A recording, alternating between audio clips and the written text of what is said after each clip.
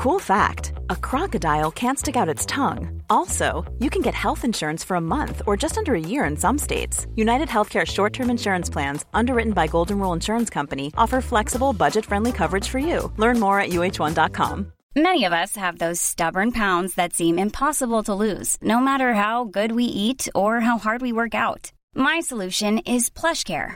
PlushCare is a leading telehealth provider with doctors who are there for you day and night to partner with you in your weight loss journey. They can prescribe FDA-approved weight loss medications like Wegovy and Zepbound for those who qualify. Plus, they accept most insurance plans. To get started, visit plushcare.com/weightloss. That's plushcare.com/weightloss. Hey there, it's Michelle Norris. I'm host of a podcast called Your Mama's Kitchen. When I travel, I'm usually looking for a way to find a taste of home when I'm not at home. And one of the things I love to do when I am at home is entertain. And Airbnb allows me to do that. When I was in California recently, I rented a house that had a great kitchen. And when we were sitting around the table, we're all thinking, we're in someone else's house. Someone could be in all of our homes as well. If you have a home, but you're not always at home, you have an Airbnb. Your home might be worth more than you think. Find out how much at airbnb.com/host.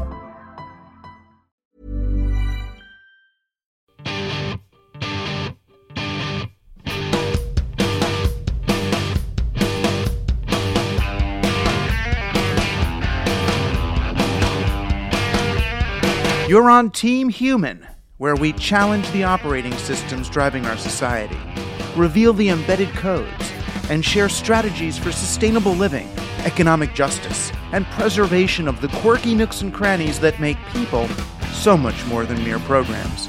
This is where the conscious beats the automatic, an intervention by people on behalf of people. Playing for Team Human today, food activist Andy Fisher. We need to do the hard stuff. We need to build the political will. We need to start being more creative and going more upstream to address the causes of hunger. Fisher, the author of Big Hunger, the unholy alliance between corporate America and anti-hunger groups, will be explaining how our best intentions to feed the hungry can work against their long-term interests in autonomy. It's time to intervene on behalf of humans. I'm Douglas Rushkoff, and you're on Team Human. I've become particularly interested in the way that our actions sometimes work against our best intentions. It's as if something reverses where helping becomes hurting. I mean, we've all seen it in the various inventions and institutions that we come up with, say, money, which may have been invented, it was invented to promote transactions between people, really, to serve as something better than barter. So I could buy something from you, even though you didn't want exactly what I had to offer at that moment. We used money so that you could get something from someone else, and then they could get something from me, and so on. But that invention, which was created to promote the transactions between people, ends up becoming this monopoly currency that has to be borrowed in order to be used, and it ends up becoming the obstacle. Lack of money now is the obstacle between people getting to trade things with one another. Or rather than promoting economic growth and sustainability, money ends up really just draining value from the system because the people who make the money have decided that offering us this utility is worth the 90% premium that the financial industry is now charging for us to be able to use it. Or take something like Judaism. I always get in trouble for talking about religion, but Judaism's my own heritage, so I should be allowed to say something here. Judaism was designed originally as an anti-religion, really, as a way of life for the surviving cult members of the Egyptian death cults, the slaves of the Egyptian mindset, if not the actual slaves. They came up with a way of worshiping that didn't involve some idolatry, some god sitting on a pedestal. The whole ark of the covenant was different than what they had been using before because it was the only ark that didn't have the statue of a god on top. It had 2 little cherubim that were supposed to protect this empty space. So it was invented really as not really an atheism, but as a post-religious approach to life, to ethics, for what were going to be the now farm people of the Middle East. And what happened was, over time, both because of persecution and fear and the need to hang on to something, Judaism became another religion. People sit and worship at the Western Wall as if it's some kind of an idol. The thing that they developed to prevent the establishment of another religion ended up becoming a religion in itself. So now Jews are asked, how are you going to defend Judaism, as if Judaism is the thing that needs to be protected more than ethics or connection to other people or the empty space that Judaism tried to create. So the way I've come to understand this phenomenon, what happened to money, what happened to Judaism, what seems to happen to technology, is a reversal of figure and ground. It's an idea that a psychologist in the early 20th century, a guy named Edgar Rubin, came up with that famous picture. There was like a cutout in the middle of a vase, and then if you look at it one way, you see the vase. If you look at it the other way, you see the 2 faces that the shape of the vase creates, these 2 profile faces. So people who see the vase when they look at the picture are said to see the figure, and people who see the 2 faces on either side are said to be seeing the ground. It was a really interesting psychological experiment in terms of understanding who sees what, and whether, people from the West tend to see the figure and the people from the East tend to see the ground.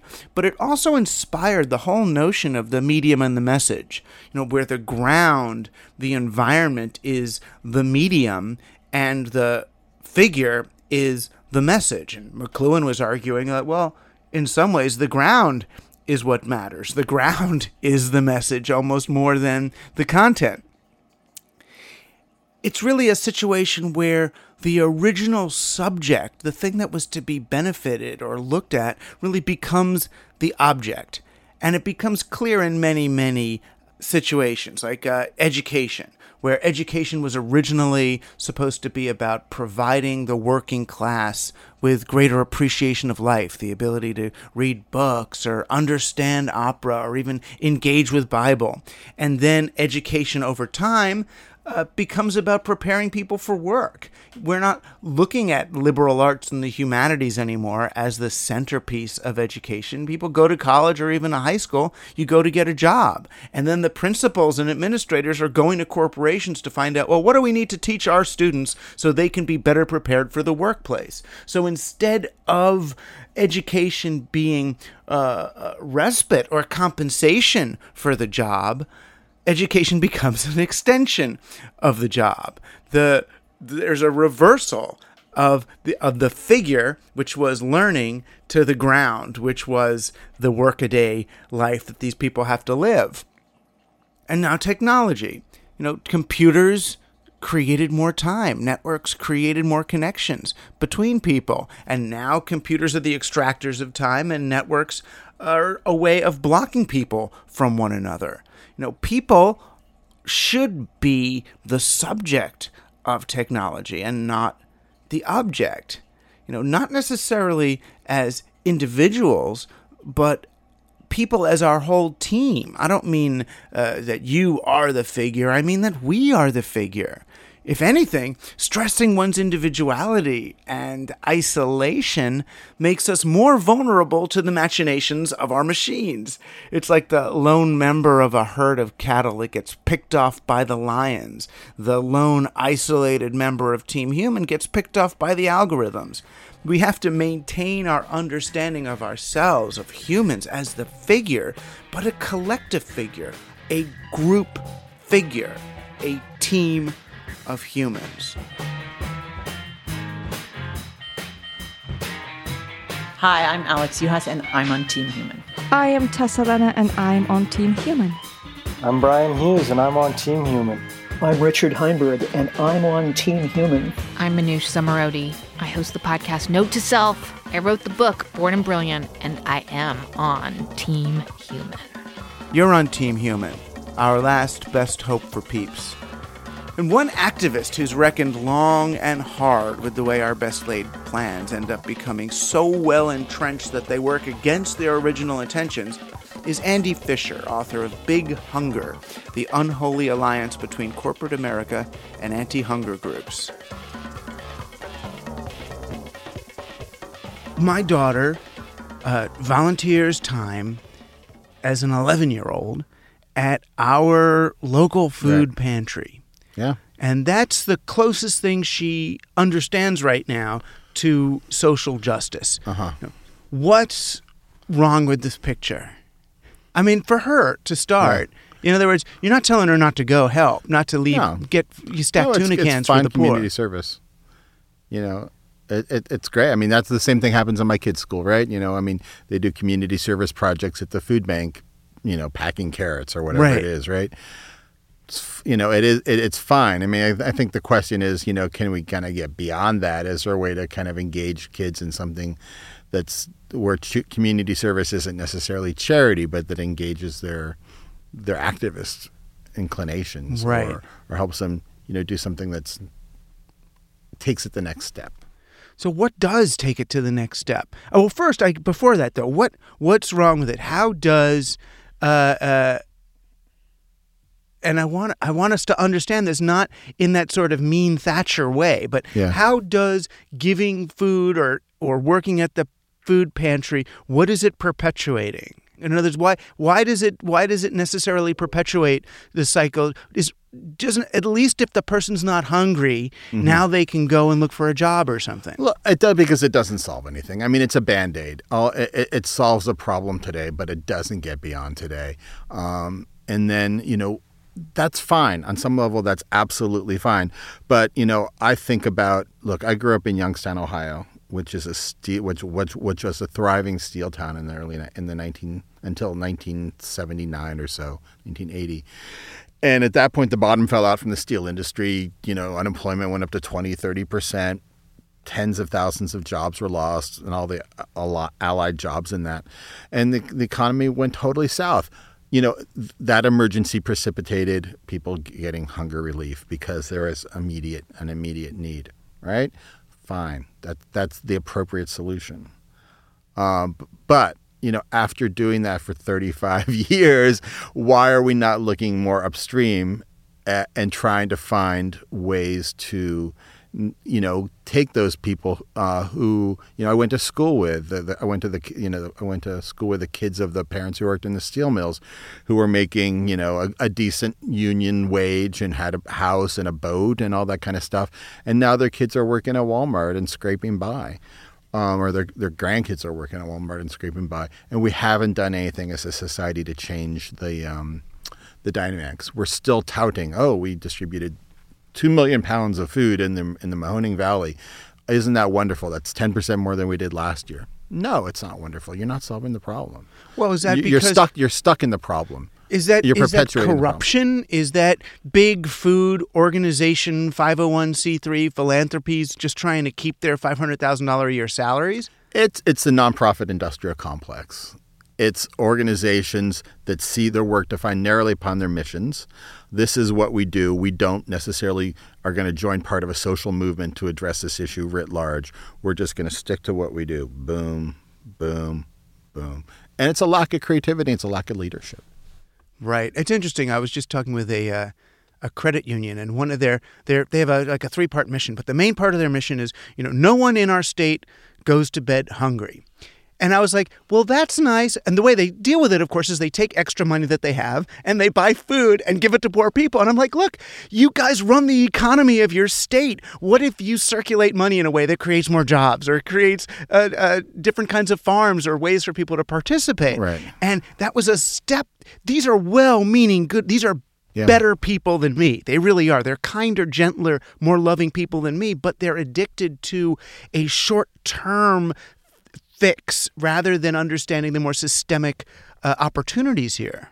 Yeah, I know. I have a good friend, Sharon Thornberry, from the Oregon Food Bank, who is really a leader in the field, and she talks. And her take on it is that we've done the easy stuff. As a society, we've worked on hunger from feeding people essentially, and that's easy. So we need to do the hard stuff. We need to build the political will. We need to start being more creative and going more upstream to address the causes of hunger. I mean, nobody wakes up in the morning, all of a sudden, I'm hungry in the sense of I don't have enough money to feed myself and feed my family. It's because there's other stuff going on in their lives. And so we need to address the broader symptoms, the broader issues that lead people into that place in the first place. But the hunger industrial complex or big hunger, Sure. as you put it, is really entrenched. I mean, even from a red state kind of a Trumpian perspective, they'll look and they'll say, okay, you got your well-meaning Hillary Clinton liberals on the board of Walmart promoting these charities with people with, good long names and six-figure salaries, that this is part of that. The same way they look at Al Gore as sort of corrupt green, they look at all of this and they say, well, just dismantle the whole thing. Yeah, I don't know if they're saying dismantle the whole thing because, I think they see charity as a good. They see it as something that's happening in their community. It's a way for them and for their colleagues and their friends to address what they recognize as a social problem in their community. So they'd much rather have that kind of community-based solution than Washington telling them how to live or, giving them money that's coming out of their tax dollars that they feel is wasteful. Right. They would rather see Romney reaching out to his neighbor who has cancer and helping them make it through the month than Medicaid or something. Right. Exactly. Exactly. I think there's that kind of devolution to the community rather than seeing Washington solving all of our problems. Right. So they would be kind of for it too. I think that's what happens. I mean, and that's the really interesting thing about anti-hunger work is that it's very bipartisan. And, in today's society, maybe that's not a bad thing. Maybe there's something good that we can find common ground among, from Alabama to Oregon, that we can find some common ground on something. It's very, it's an approach that is politically neutered or politically neutral that appeals to everybody across ideological spectrums. It appeals to the liberals because you're helping the impoverished, because you're helping people who are vulnerable. It appeals to folks on the conservative side of the spectrum because it doesn't involve the government, because it is a community-based individual approach, gets into that kind of ideology that supports that supports that ideology. But to someone like you who has a more, dare I say, systems approach to it, the whole thing, it's kind of broken. It's a broken system, absolutely. I mean, the problem is that, it's politically neutral and it appeals to everybody, but that's the problem in some ways. The very strength is its weakness because everybody's concerned about hunger. There's a universal immorality to it, but there's not a universal sense of what we should do about it. The solutions that we have developed, food banking, for example, are so shallow that they don't solve the problem. So if all we're going to do is to find the problem and the solutions in a very shallow way, we're not solving anything. We're just treating the symptoms. It's a medical model. It's putting a Band-Aid on something rather than trying to deal with it more systemically. Well, and I was just going to say that a friend of mine talks about, uses a metaphor of hospitals. If all we do is build hospitals with emergency rooms, that's what we're doing. We're not treating we're not building a hospital that can treat the more systemic chronic diseases that hunger has become. It's become a cancer on our society rather than a gaping wound. So you have to look at the precursors, the root causes. I mean, and it seems to me that the root cause, or one of the big ones, is the unequal distribution of wealth. And then the unequal distribution of wealth seems to be, if not exacerbated, at least reified by the charity of food to begin with. It's certainly not addressed by the charity of food to begin with. It's certainly not solved by it. It doesn't do anything to challenge that. I'm going to take this in a slightly different rabbit hole. Like I said, I grew up in Youngstown, Ohio, right? Which always was and always has been a very democratic kind of place. I grew up in a place called Trumbull County, which is just north of Youngstown. I lived literally right on the border. And it is a community that has very blue collar, very labor oriented. It's got people there worked in the steel mills. Many of them now work in a car factory, a GM factory nearby. And it has always voted blue. I think it voted for Nixon once in 1972, and then you have to go back until the 40s or something to find another time that it had voted for Republicans. And it voted for Trump this year. And I think some of that has to do with the fact that got folks they've seen their standard of living disintegrate over the past 30 to 40 years. Like I said, back in the 70s and 80s, you would see steel workers who had a middle class living. They would play golf at the public golf course. They would own a boat. They would, be able to send their kids to Youngstown State University and make a decent living. Now those kids or their kids are working at Walmart or at the private prison, not able to make ends meet, and they're having to rely on SNAP. They're having to rely on food charity, on going to the food bank. And, to me, to some degree, I'm really kind of toying around with this idea, but to some degree, I see that the anti-hunger community has been complicit in this in Trump's election, because the solutions that it posited, it didn't challenge the kind of the hegemony. It didn't challenge, let me say it this way, anti-hunger groups didn't focus on wages. They didn't focus on manufacturing jobs. They didn't focus on improving the overall economic outlook and picture of places like Youngstown and Detroit and Flint and the Rust Belt. What they did instead was focus on charity, which nobody wants, and they focus on SNAP, on food stamps as a solution, both of which are stigmatizing. So people didn't want their solutions. People wanted jobs, and they wanted good-paying jobs, and they wanted a return to the standard of living that they used to have back in the good old days. Because there's dignity in working for a living as a union guy. It's absolutely, you're a man bringing home. I mean, it's sexist or whatever, but you're a woman bringing home. You're still participating in society. You're making a car. It's being exported to some other country. You're seeing the commercials. I mean, I understand that. Absolutely. So we in the anti-hunger community didn't do enough to challenge that paradigm that led to the decline of industrial places like the Rust Belt. And I think, people saw that and they got frustrated with that system, and they looked to Trump for a solution. Well, and for better or for worse, Trump's rhetoric, when it was comprehensible, was closer, to that than the sort of neoliberal. I did a monologue a couple of weeks ago about how, Trump was criticizing the NFL for caring about the concussions. And his base understands this. Well, you're going to take care of all those poor kids who are, banging around, and the sport's losing its thing, as if you're coddling the poor, coddling the black, coddling the athlete, and that's the way. There's a certain logic then that applies to the hunger issue, that you're going to perpetuate hunger because you do make money off that. Your party does maintain power when the more of the country that's depending on you and your party for food stamps, the more power you have. And they resent that. Absolutely. Yeah. And that was one of the main arguments of the right wing against Obama, is that he was the food stamp president. That was kind of the moniker they threw at him because food stamps went up dramatically during his tenure. And, the anti-hunger community sees that in a very positive way on some lights. Unfortunately, Obama's administration coincided with one of the worst recessions in this country.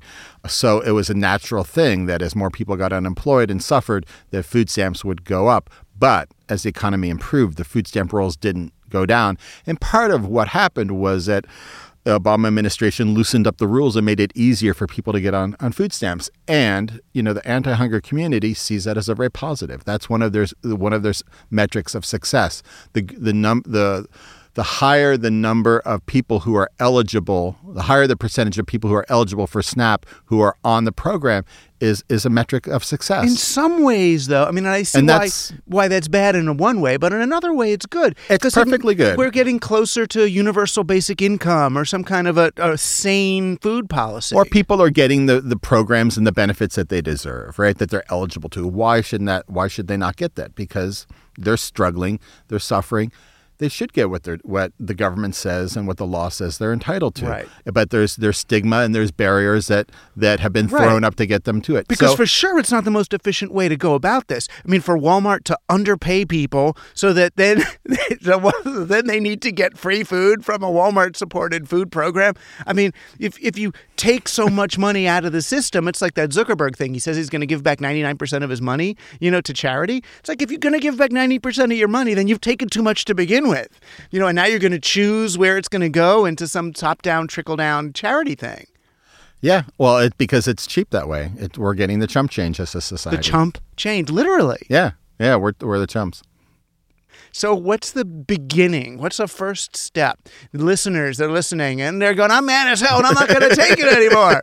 This guy's right. I'm going to buy his book from a local bookseller. I'm going to buy Big Hunger. And then what am I going to do? How am I going to change this? Am I going to start a CSA? Am I going to teach people how to fish? What do I do? I think it's part of it is educating yourself and recognizing that, just by giving money to the food bank and donating food to the food bank, you're not really solving the problem in the long term.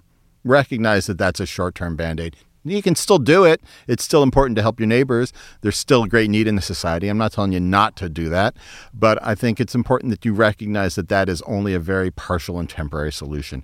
And then you need to push as a donor, as a member, you need to be pushing that entity, that food bank or that food pantry or your church that you belong to, perhaps, that is involved in that. Push them farther. How can they provide more comprehensive services to people to lift themselves out of poverty? Maybe they would want to start a CSA or start some kind of farm stand to provide healthy food in neighborhoods where there's not food. Maybe they want to start, encouraging some kind of job training program or taking steps to kind of move into kind of what I call development phase rather than just a relief phase.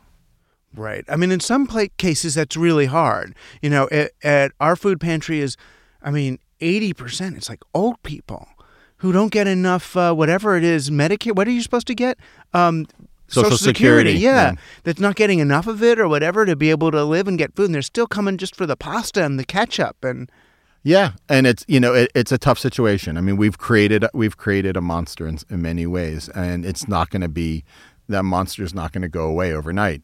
If you're working in that sector, I think it's really important just to stop. And to say, look, we've been growing year over year, year after year after year. We've been growing, and we've been setting these goals of distributing more and more food. Is that good? Are we going down the right path, or is that just a sign of our failure? Maybe we need to set a plan where in 5 years, in 10 years, in 20 years, we're going to be doing something different. We're going to put more and more of our resources into policy advocacy, into organizing, into other avenues that really help our community to stop showing up at our door in the first place, so that we don't have to be doing this in 2035. We can be doing something totally different and helping. There's still going to be poor people, I'm assuming, unless we move into a communist society. As long as capitalism survives, we're going to be having poor people, but helping people at that point gain the skills, gain the capacities, create a society in which their lives are better. When you look at the food challenge from a global perspective, what is the path forward? Half the people I talk to think, look, we got to just let Monsanto run with this. Do some GMO, grow spinach on Mars or whatever it is they're going to do so we could feed all those poor African kids who don't have topsoil anymore because of drought or the poisoning of our mining companies. Or there's the other side that's saying, look, permaculture really works. We can leave the earth better than we found it. We can rotate crops and restore the topsoil in just a couple thousand years. We'll be good as new. How do we move forward? I think it's a good question. I think I'm going to kind of just to take apart that question. I think there's technological answers and there's political answers. And the technological answers are what kind of agricultural system is going to feed 9 billion people by the year 2050, right? And I'm a big fan of agroecology and believe that's more sustainable. I don't think that we've seen enough research that absolutely proves that agroecology is going to be able to feed that number of people. On the other hand, the current cropping systems we have, industrial agriculture, create enormous environmental externalities and are one of the primary causes of global warming, especially our overconsumption of meat. So we have to look at, not only the types of production of agriculture, but what are the consumption patterns of society. If China, India start moving into the same levels of meat consumption where we as a country are eating, there's going to be some serious problems that are happening in terms of climate change. So I think that's one issue, and I don't have a great answer for you about that. I was just at a conference in Casablanca that was looking at food security in the Middle East and North Africa, and it became really evident that the resource scarcity, the climate, what's going to happen with climate change, the lack of water, are real constraints on the region. The region's going to grow from 400 million to 1 billion people within the next, I don't know how many years. So it's going to require a lot more grain imports, but it's also going to require more attention to the livelihoods of small farmers, because those are the ones who are ignored by the governments. And this is the political part of it. There's a lot of complaint about the corruption within local governments and their incapacity. So, how do we as a global community, as a global society, address those issues, and how do we transfer wealth, and which is what I think it's going to take to some degree, to some redistribution of wealth and technology from the global north to the global south.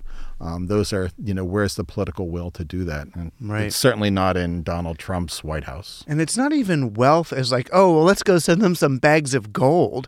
It's wealth in terms of, removing the impediments to their creation and exchange of value. They're not allowed to create value. They're not allowed to grow on their own land. They're not allowed to sell to the global marketplace. Right. Or they're being exploited by multinational companies that are taking advantage of them to you know how many regions regions there are where you're allowed to grow food, but you're not allowed to sell it in your own community. You have to export it, and you've got to buy food from a corporation. Right. Or the price that you're getting is so low that you're really not able to accumulate any wealth. Absolutely. I mean, so it's not, the way some people paint it. It's like, oh, it's not Americans sending their dollars over there. No, it's about making a level playing field for economic and value exchange. You're absolutely right. I totally agree.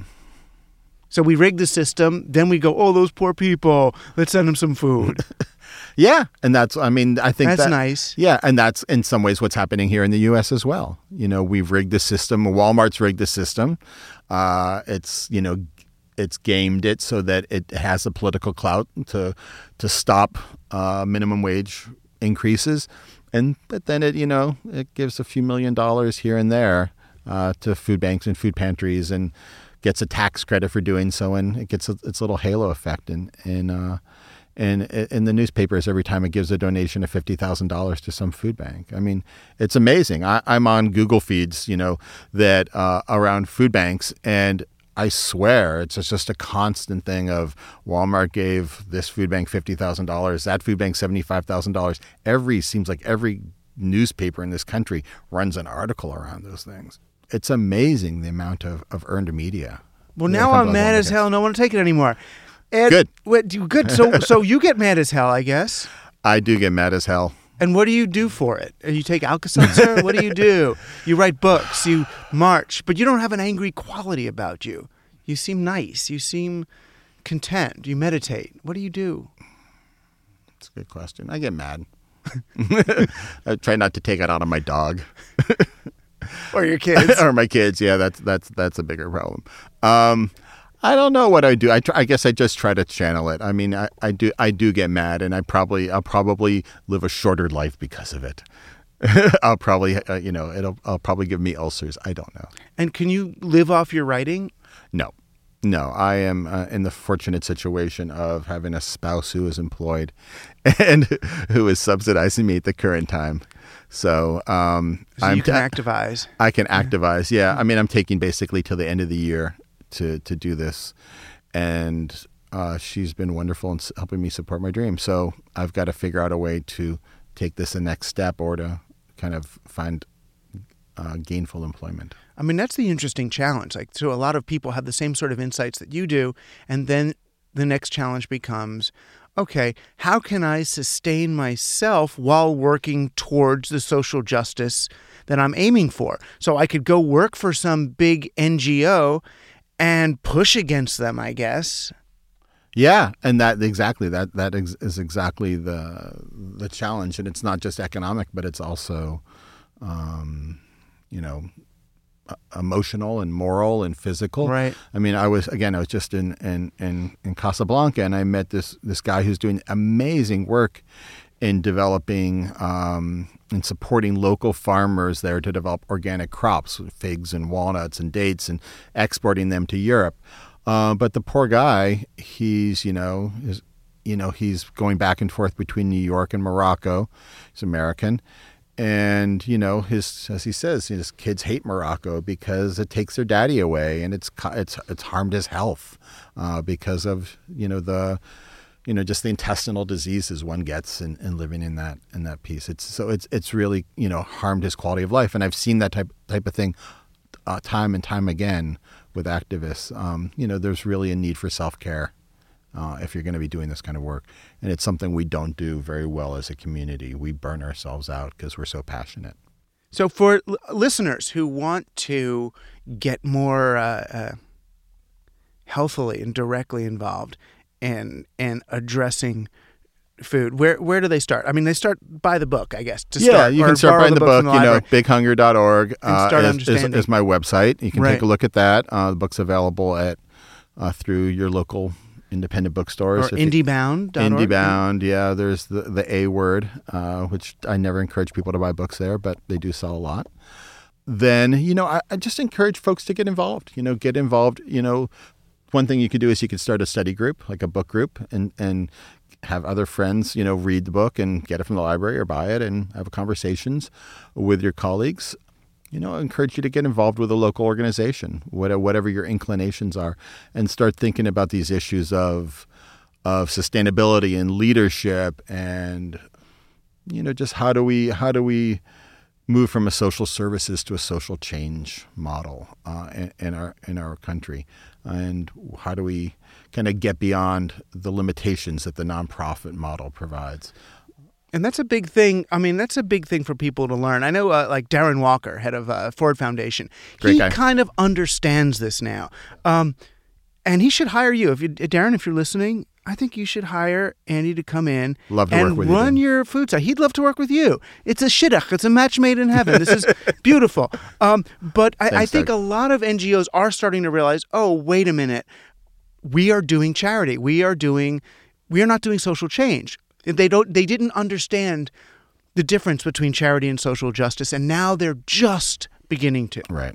Yeah, I think you're right. I think a lot of folks, I think in this era of Trump, people are becoming more committed politically and recognizing that they have to be. Otherwise, they're going to lose what they had. Right. So they're having to force them. Well, they're not having to force themselves. They're having to recommit in that direction. And food is just one of many possible examples of entrenched do-gooding. Right. And food has, to me, I've been working on food issues for a long time. I don't want to say it's unique, but it does have the benefit of being very cross-sector. You can approach it from a cultural perspective, from an economic perspective, from a spiritual perspective. You can enter into the food arena from a variety of different places. Right. And pretty much everybody needs to eat too. I like to. Yeah. And need to. I do need to, yeah. Otherwise I get kind of cranky. Yeah, and the other symptoms emerge further on in that hunger process. The longer down, yeah. Yeah. Thanks a lot. Thanks for what you do. My pleasure. Thank you. It's my pleasure.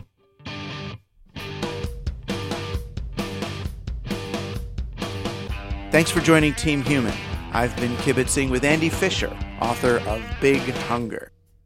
We'll be back in the Basement Media Squad here at the Laboratory for Digital Humanism again next week with new strategies for human intervention in the machine. This show was produced and edited by Stephen Bartolome. Hello, Team Human listeners. This is Stephen here. Thanks for listening to another episode this week, and a special thanks to Professor Mara Einstein here at Queens College, who brought Andy Fisher to campus and to the Basement Media Squad, where we recorded this week's show. If you enjoy the show and want to get more involved with other listeners, consider supporting us on Patreon. we're at patreon.com/teamhuman. There you can subscribe at the membership level that feels right for you. Your subscription and support helps us to sustain this weekly show. We appreciate it. Check out our show notes both in the web browser and in your podcast player to find links to our guest, the musical support, and the topics we're covering on today's show. Thanks for listening. My name is Stephen Bartolome, and I'm on Team Human. And I'm Douglas Rushkoff. Team Human, our last best hope for peeps.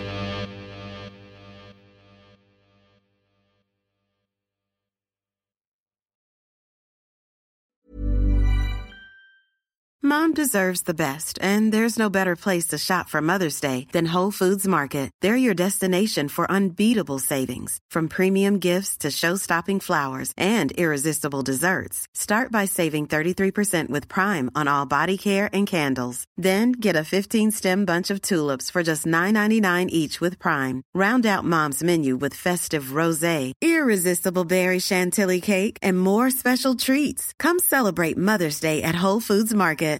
Hi, I'm Daniel, founder of Pretty Litter. Cats and cat owners deserve better than any old-fashioned litter. That's why I teamed up with scientists and veterinarians to create Pretty Litter. Its innovative crystal formula has superior odor control and weighs up to 80% less than clay litter. Pretty Litter even monitors health by changing colors to help detect early signs of potential illness. It's the world's smartest kitty litter.